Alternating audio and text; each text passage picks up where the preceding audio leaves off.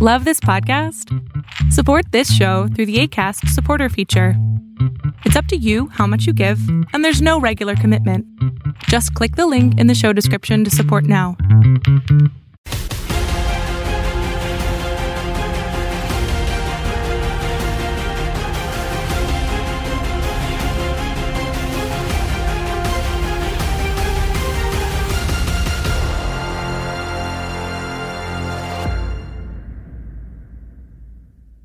Fight fans, we welcome you into another edition of Inside Boxing Live. I am your host, Dan Canobio, and we're on the heels of one of the most exciting boxing weekends we just witnessed. Gervonta Davis, the one-punch destruction of Leo Santa Cruz. We saw Alexander Usyk, we saw Naoya Inoue, we saw Jaime Munguia separate the lip of Toriano Johnson. We saw it all, and we're going to recap it all. Joining me on the show this week, you know him, Jonathan Lear of the Ring Walk Podcast. We're going to go back and forth with our thoughts on what we saw this past weekend and what we can see how 2020 ends and on and on. If you're watching the show over on our Company Box YouTube page, thank you very much. You can also catch this show on Apple Podcasts and every single Friday night at 7 p.m. Eastern over on the Fubo Sports Network. You can get this program. Let's get right into it. Jonathan Lear, we're going to break down it all. Here it is, coming up. All right, it's time to bring in our co-host this week. I won't even call him a guest. You know him. He's Jonathan Lear. He's host of the Ring Walk Podcast, boxing betting extraordinaire, weightlifter. What else can we do? Teacher, Dodger fan. I mean, the accolades go on and on and on, John. The only thing that matters out of that whole list is being a Dodger fan this week. That's the only thing that matters. The Dodgers did win the World Series. My Yankees got booted. Man, still trying to get over that, but what we just saw this past weekend is something to get excited about. What a weekend of boxing. We, as boxing fans, had this date circled for a long time because we knew it was going to be around the clock from Friday to the last bell rang on Saturday night, and boy, did it deliver. And the highlight of it all was the Showtime main event, Leo Santa Cruz going down via the left uppercut of Gervonta Davis, the hand speed from Davis, the upper body movement. That knockout is going to be played for a very long time on the highlight reels, John. Just an unbelievable performance from Gervonta Davis. Your take on some of what you saw? Star making. Completely amazing. And we all somewhat expected Tank Davis to knock him out. Isn't it funny, the narratives of, oh, he's probably going to knock him out, could still all of us be surprised with what he did in that ring. Thank God that Leo Santa Cruz is safe, because that looked so devastating when it happened. And amazingly enough, after we had a couple of weeks in a row where we thought we saw the knockout of the year, on the biggest stage after a long layoff in his big coming out party on pay-per-view, he delivered. It was amazing. Yeah, absolutely. And, you know, there's this four-headed horseman, I've been calling it, these young guys. And, you know, Teofimo's kind of leading the charge, and that was just 2 weeks ago where he put on his performance beating Lomachenko. Now, Gervonta Davis does his thing against Leo Santa Cruz, and he does it in impressive fashion. If you take a look over at YouTube and the trending videos, it's number one right now. 2.6 million people have watched that knockout. And you always know it's a big knockout when your non-boxing friends are talking about it. They're sending me the clip. They're saying, oh, did you see this? You know, LeBron James is tweeting about it. Very, very good performance from Gervonta Davis on a pay-per-view, in his first pay-per-view, A++ performance in terms of making a statement. As for the actual fight, I didn't think he looked that great early on. I mean, he even admitted himself that he didn't get a full warm-up, and it showed in those early rounds. He threw something like 20 punches in one round, high 20s, low 30s, and that allowed Leo to kind of just use volume, just be active and kind of steal those rounds early on. But one thing that we saw from Davis is the counterpunching. He is now, maybe Canelo as number one, but Davis is counterpunching. He softened up Leo a bunch of times and also went to the body well. So you kind of saw this coming. Like, Leo was walking that tightrope, and then boom, that came in the sixth round. Well, you're the CompuBox King. You know that guy throws more punches than anybody. But one of the narratives is you have to be very careful because Gervonta Davis is one hell of a counterpuncher. We have this somewhat of a thought now with Tank Davis, like, oh, he's maybe not coming in condition. Maybe he's not focused. In this fight, maybe what we saw was a certain amount of patience. He was taking a lot of punches, but it's because he knows, he has that extreme confidence in that power that he can walk through, wait for his moment. And when 3 consecutive rights came in, he was ready for it. And I think that's what really is going to make him must-see TV, because we're going to see fights where it's even on the scorecards. Oh my gosh, what's happening? And then that big moment hits where everybody collectively at home just, grasps their breath, goes for their phones, calling everybody. And now we've got something really exciting. Like you had already said, Teofimo Lopez did his job. Tank Davis has done his job. This week, Devin Haney has a chance to show that he's up there, although his competition's not quite there. And then we have Ryan Garcia. This is an incredibly fun time with those 4 kids coming up at around the same weight, and just going on a revolving cycle of big fights and hopefully big moments that are drawing a lot of eyes to boxing. And you're right about the walking that tightrope, and we've seen Deontay Wilder do it for years. I mean, people tune in to watch him maybe look bad, or watch him kind of flail in there, but also land that knockout, which you just don't see. And knockouts sell. There's no doubt about that. And I'm glad you brought up the 4 horsemen of the younger guys. Devin Haney fighting this week against Gamboa. I could just see it right now. Devin Haney knocks out Gamboa and goes, you know what? I did it in 5 rounds earlier than Gervonta Davis did, because it's like keeping up with the Joneses right now with these young guys. It's a beautiful thing to watch, and that brings me to my next question for you: is what's next for Gervonta Davis? Obviously, if he stays at 130, there are some really good names. Lomachenko, Shakur Stevenson, Miguel Burchelt, and one fight that could potentially get made inside the PBC family, Chris Colbert. What do you think of that?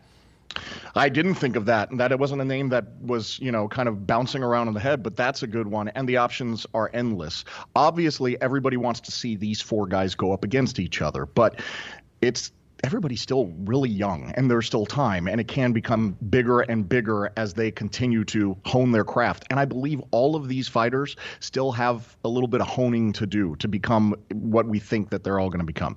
With Tank Davis, we saw in this fight how important it is for him to be in Vegas and be well conditioned, because he met that weight first try and he seemed a lot more comfortable with it than in previous fights. I still think that he is destined to go up to 135. I still think that that's going to be the place where he ends up. Who he's going to be going up against is really going to come back to the same story that we always have. Can promotions work together, and can those bigger fights be made? As far as 135 within the stable of PBC family, we'll see. Mayweather has always had a plan for him and Leonard Ellerbe, and people question it, and everybody had the narratives of, next pay-per-view, no, he didn't look that good, but everything is going exactly to their plan. So I'm going to put my money in Money May and his plans and see what's next for him. They seem to know best. Yeah, exactly. Say what you will about Mayweather. The guy knows how to guide a career. Look what he did with himself. Obviously, we want to see Davis in there with the 135 guys, the Devin Haneys, the Teofimo Lopez, the Ryan Garcias, and the beautiful thing about it is there is, you can make a case for all those fights. There's no reason why one is better than the next in terms of all 4 of them facing each other. Hopefully, we get it. On the other side of things, we're going to break down Alexander Usyk's performance. He got a win at heavyweight, and he went up against a very game Derek Chisora. It's coming up next here on Inside Boxing Live.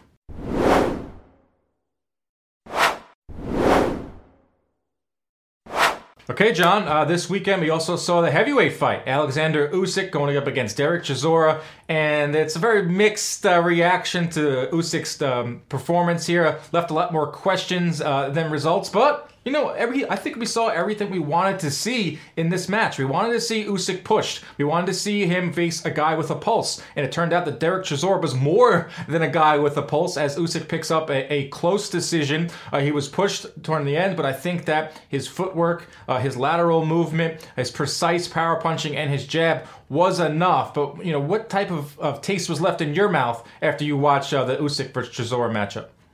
So much has been expected for Usyk, and because of the amount of time that he was out of the ring, it seemed like those expectations continued to grow and more questions became about, and everybody's wondering, can he take a punch? What's going to happen if he's dealing with somebody bigger?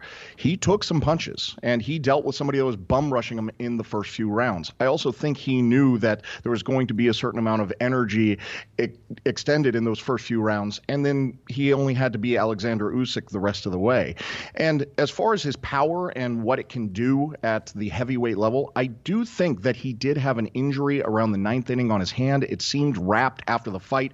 So it looked like he was about to end that one with TKO, KO kind of stoppage as it was getting later on into the fight. I still think that he has enough talent to be a force Now, can he knock off the top 2 or 3 guys in the heavyweight? That's really yet to be determined. And I don't know if we can take something from that fight. When you're watching that, Dan, do you go, yeah, he's there with Fury and Joshua? Or do you find yourself like me saying, we might need to see him against a couple more, middle top 10 heavyweight fighters? I definitely think we're going to see him against some middle heavyweights because of just how the things are settled right now between the Tyson Fury and Anthony Joshua fight. But yes, I do think that he's going to have to get more seasoning in there. But I'm glad you brought up the power too, because I think that his power is a little underrated because he is very precise with his punches, and we saw that in there, and also his footwork. I don't think that there's a lot of guys in there in the heavyweight division that can match the footwork of Usyk. And I threw this on Twitter, and I got a lot of responses of who would you favor Alexander Usyk over right now? And this is something perfect for you, boxing, gambling, is who would you favor Usyk right now over in the heavyweight division? Povetkin? Would he give Povetkin problems? Would he be the favorite? Ruiz? Deontay Wilder. Can you imagine Usyk boxing circles around Deontay Wilder? I think he's just intriguing. I think he offers a different wrinkle to the heavyweight division. It's a division that's very hard to kind of overpower your opponents in because everyone is so large. But I think that he's a breath of fresh air, and he brings something different. Why does everyone have to be like a plodding, moving forward heavyweight? But who would you favor Usyk over right now? The books would actually favor him over pretty much everybody except Anthony Joshua and Tyson Fury. As of right now, the books would probably have him as a favorite. Now, how big of a favorite? That's going to be a little bit smaller than what we would have had he said ended Chisora. Because there's not power there and people realize he's probably going to have to point his way to victory, I'm thinking that he's going to be a favorite over most fighters, but not a large size favorite. And different fighters, if they start and have that kind of endurance where they could be a big body and continue to come forward, that might be something where he has a little bit of a harder time establishing the footwork, spacing, getting those quick punches in and out, turning the guy over. That's yet to be determined and seen with somebody that might be able to keep up that energy past the first few rounds like Chisora did. But it's going to be exciting to see, and I can't wait to bet on it when it comes. Yeah, the thing is with Usyk is, I know he wants the unification. He brought it up numerous times afterward. He's moving on from Derek to Anthony. He wants Anthony Joshua. He wants the unification. I don't see that happening because of the reasons I just brought up. It looks like Fury and Joshua are going to at least start their 2-fight deal in June. Who knows what 2021 is going to bring, but you can expect that fight to happen in at least the middle part of 2021. If they have a rematch, that's all of 2021 gone, and maybe even early 2022. So Usyk is not going to get that unification bout. He might not even get a title shot. That has to do with the fact, will Anthony Joshua keep that WBO belt? As we know, when you become a unified champ, one of those belts is getting picked away because you don't want to pay Ford sanctioning fees at one time. That's a discussion for a whole nother time. But who can we see next for Usyk? If he wants to stay at the top, what are some names out there that are reasonable out there? I would like to see him versus Dillian Whyte Povetkin winner. How about that? I mean, that's a great idea, right? And Dillian has already weighed in and said, this is what I would have done. And they're all over there with Eddie, and we could see that happen. If the WBO belt does become available, and Usyk was going to be the number 1, the number 2 on that right now could be Daniel Dubois if he were to beat Joe Joyce under their ratings. And so there's a lot of different ways. It always comes down to a couple things, right? Promotions and guys angling for that belt. What you said, though, about 2021 being taken up completely with Fury and Joshua, Usyk's not that young of a guy. We're not that young anymore. You and I have to tell each other that it's boxing, right? So he's not waiting any longer. He wants a belt. He wants that shot. And I don't think he's going to be happy with anything less than something that's right before that shot with a guarantee because it's putting him in place with the belts or against that guy in his next fight. And I don't think he's going to settle for anything less. Yeah, and before we move on to the next segment, hats off to Derek Chisora. What a performance. I think he fought the best fight of his career. Got nothing to hang his hat on. Afterwards, they were eating cheeseburgers in the back. 2 great characters, and I think he gave Usyk everything he had. And I think us as fans wanted to see Usyk push to the brink and what he had. I thought he looked decent. I didn't think he looked great, but I think it's a lot to be determined. But it is another player at heavyweight, and that is a good thing. We'll have more on the heavyweight division, but coming up next on the other side of things, Naoya Inoue, the monster, made his top-ranked debut, and we'll get into it. And that's coming up next.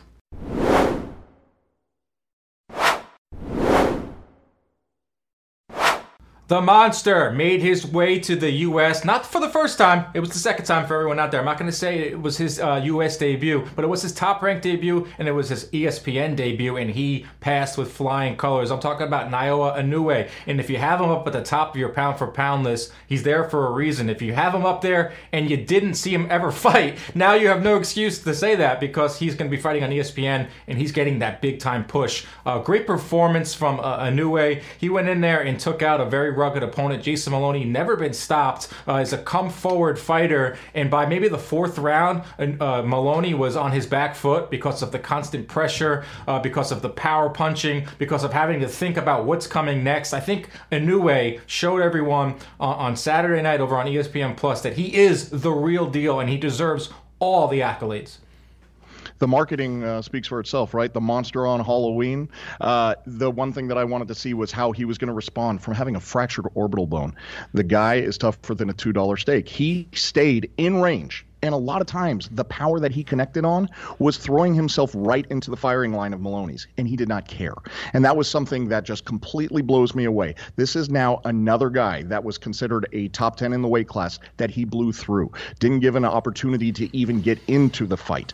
And outside of that Donaire challenge that he had, he has laid waste to everybody. He's truly something special, and the more eyes that start to see him, the more they're going to start considering him a top 5 pound-for-pound fighter. Yeah, he is. I mean, there's no doubt about it. And I've been beating this dead horse of Dame Lillard. Are you sold yet?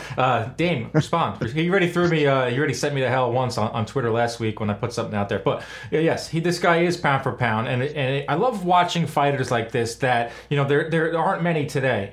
And I had Errol Spence as the top offensive fighter for a while, and he very well may still be that. We'll see that in December. But in terms of checking all those boxes as an offensive fighter, Inoue has it, man. He's top 10 in connect percentage.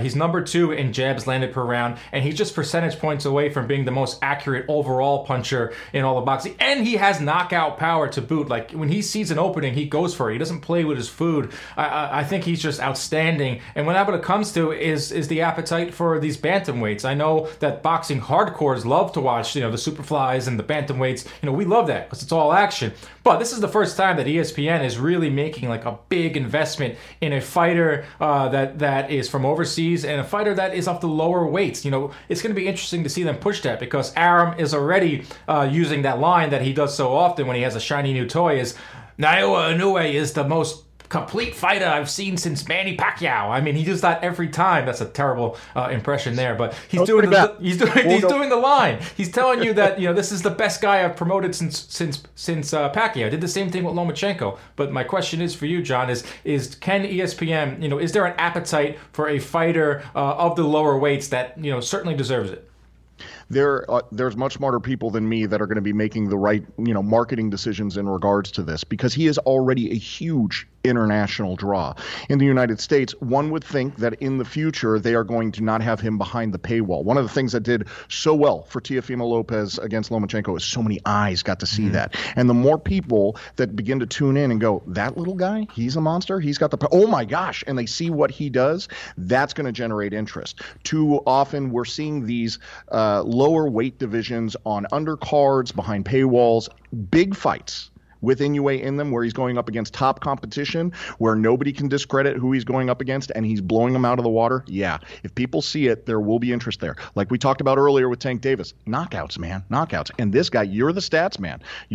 His power punches are incredible. They're accurate, and he's laying everybody to waste. So if that's happening on a regular basis where people can see it and consume it, absolutely, they will have a monster in ratings if they allow people to see it. Yeah, I kind of wish it was on regular ESPN. College football dominates on Saturday nights here in the States on ESPN Plus. A lot of people have ESPN Plus. But another thing that's very important is you need a dance partner. I mean, in order to go up the ranks, you need a clear rival. And something's brewing here with John Real Casemiro. They were supposed to have their unification bout, but COVID wiped it out. He's a very charismatic guy, Casemiro. I think he's a very explosive fighter, too. You need a dance partner, especially when you're at that weight. And they can fight 2-3 times, but let's get them in the ring just once would be nice. But there are some options for Inoue. He can go the Casemiro route. Nonito Donaire is fighting Obali. That's in December. That is a title fight as well. I think that when you're at this weight,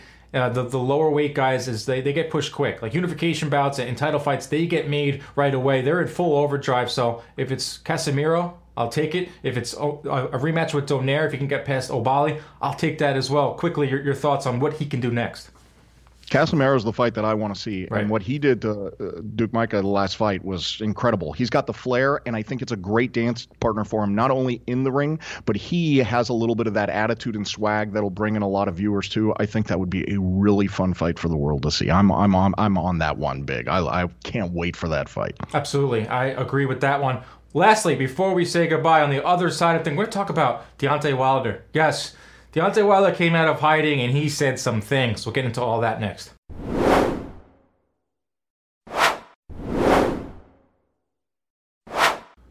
Early on Saturday afternoon, if you were in the frenzy of boxing and you checked Twitter, you saw Deontay Wilder. He pulled a Floyd Mayweather, John. He wanted to put himself right into the middle of a crazy boxing weekend, and he said some stuff. He said some things.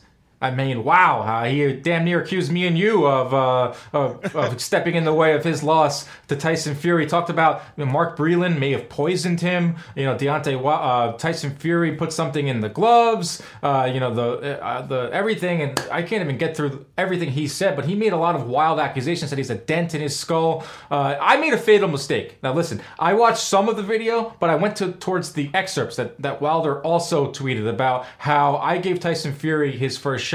I gave him a rematch too. He deserves to give me that third shot, which I agreed with, and I tweeted that out. I made a mistake of not watching the full video because I was out buying a couch for my new apartment. Fatal mistake on my part. But your thoughts from what Deontay Wilder did, and how did you filter through all that stuff? It's hard to filter because there's so many different things. I mean, you have now 7 legitimate things that he has said or illegitimate things that he has said has impacted the fight, except not one of them was himself.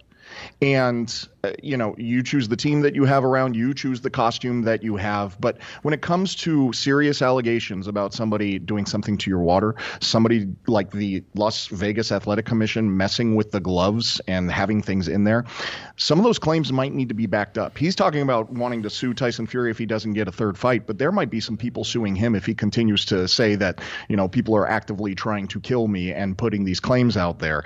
It's a little bit much for anybody to really take seriously, and it's sad because he's a good guy liked by many people in boxing, but he's obviously going down a path that he might not be able to come back from. Yeah, the PR team at the PBC is probably scrambling in overdrive. Just please stop talking. I mean, it's one thing to have these allegations. Even Klitschko said that his water bottle was spiked against Lamont Brewster, but to say that it was like a trifecta, like my own guy, spiked my water and the gloves, and it's just too much. Like, how about the fact that you expended so much damn energy in your locker room walking back and forth, and the walk to the ring and the walk into the arena? Just say you lost, man. It's heavyweight boxing, and I think that he's going through a lot right now. But I do agree that he deserves a rematch, the third fight. He gave Fury. That's the part that I agree with, and that's the part that I think that boxing fans can agree with, and they can get past all the nonsense. That's a wrap, John. What a weekend of boxing. What a show today.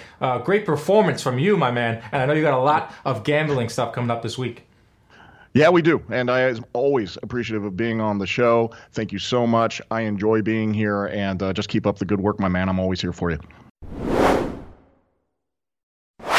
Hey, special thanks to Jonathan Lear for joining us here on Inside Boxing Live. Check out his podcast. He does outstanding work. What a weekend it was. Exclamation point at the end there from Gervonta Davis. His star is on the rise. We saw Alexander Usyk do his thing too, and Inoue. So great weekend for boxing, and it continues on. We got Devin Haney this weekend, and you know that he was going to want to do something to get his name in the headlines. Terrence Crawford fights next weekend, and speaking of which, we're going to have Christina Pondra on the show next week from Top Rank. She does a wonderful job. A lot of things going on in the world of boxing as we get towards the end of 2020 and into 2021, but we'll see you next week on another edition of Inside Boxing Live.